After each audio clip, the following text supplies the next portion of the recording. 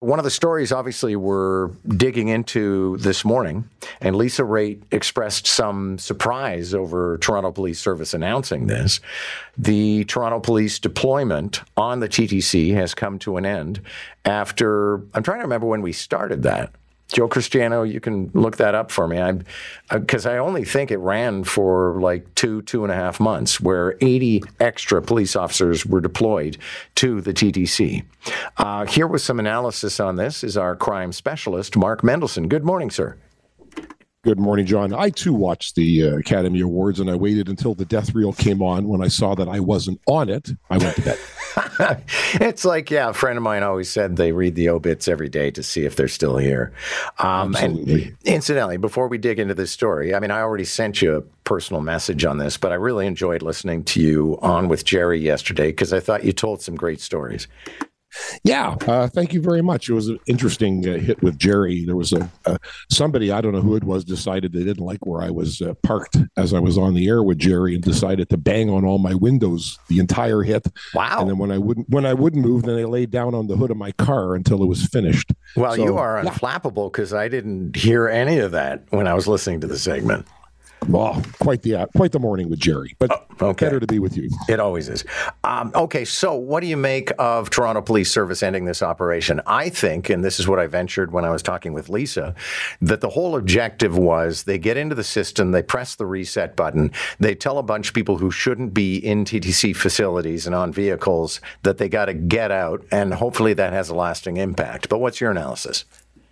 Well, I think there's good and bad, as there is in everything. I think Toronto Police kept to their word. This was never going to be a permanent solution or a permanent resource deployment. But let's look at the numbers for a minute. According to Toronto Police, there were 314 arrests. And for our listeners, let's be clear, we're not talking about fare jumpers here, because that's not an arrestable offense. There was a firearm seized. There were 2 assault with weapons. Most important to me, John, was there were at least 220 referrals to individuals with mental health issues who needed housing, food, and shelter. That's a good thing, but it also highlights a very important point, that this is the root of the problem as to what's going on down in the TTC. I think people felt safer right away as soon as the uniform presence was there. Serious occurrences were down. John and you were talking every day about things that were happening in the TTC on a daily, sometimes more than once or twice a day. We don't see that anymore. So that's really, really important. The Toronto Police are not going to completely walk out of the TTC. They are scaling back. They're going to use on-duty uniform officers, so they're going to have to rejig all their deployments. So it's going to save money at the end of the day. The TTC have decided they're going to increase their on-duty personnel.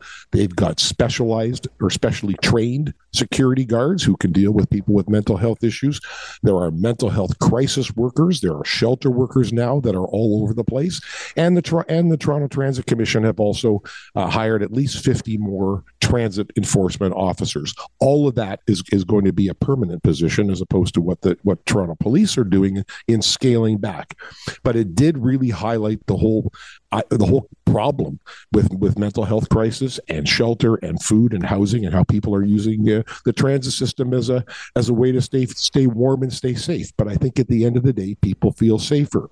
The downside, John, is what happens if this scales up again? Yeah. Do we go back to it? It's like what we talked about last week with the threats at the schools in Mississauga and in Brampton. Last Friday, we were expecting a shootout. And Peel Regional went full bore, and they put uniform personnel everywhere. And we talked about what happens after last Friday. The next time this happens again, do we get the same reaction? So this is going to be something that's going to have to be evaluated on a day-to-day and weekly basis to see how the numbers are. But I think people do feel safer. I love the idea of more mental health workers and more crisis workers and more security guards, within the system, because mental health and housing referrals, John, are not the job of the Toronto Police Service. They don't want to do it. They have been doing it. They've been doing it for decades, but they would love that responsibility taken off their plate. at the end of the day when it comes to transit. So I think that the project worked. I think the numbers support it. I think the numbers support scaling it back. We're certainly going to save money because it won't be, callbacks in overtime. It'll be on-duty officers. Hopefully, and they're going to use evidence-based, John. They're going to deal with the stations and those particular streetcars or subways where they know now from their stats, crime is more likely to commit. So they'll be able to target the day, the particular time of the day, particular stations, things of that nature, and do a far more targeted enforcement job than we saw in the past. So I think at the end of the day, I'm going to call it a win as long as the TTC and the city continue on with the programs they've implemented. Thank you, sir. Good to have you.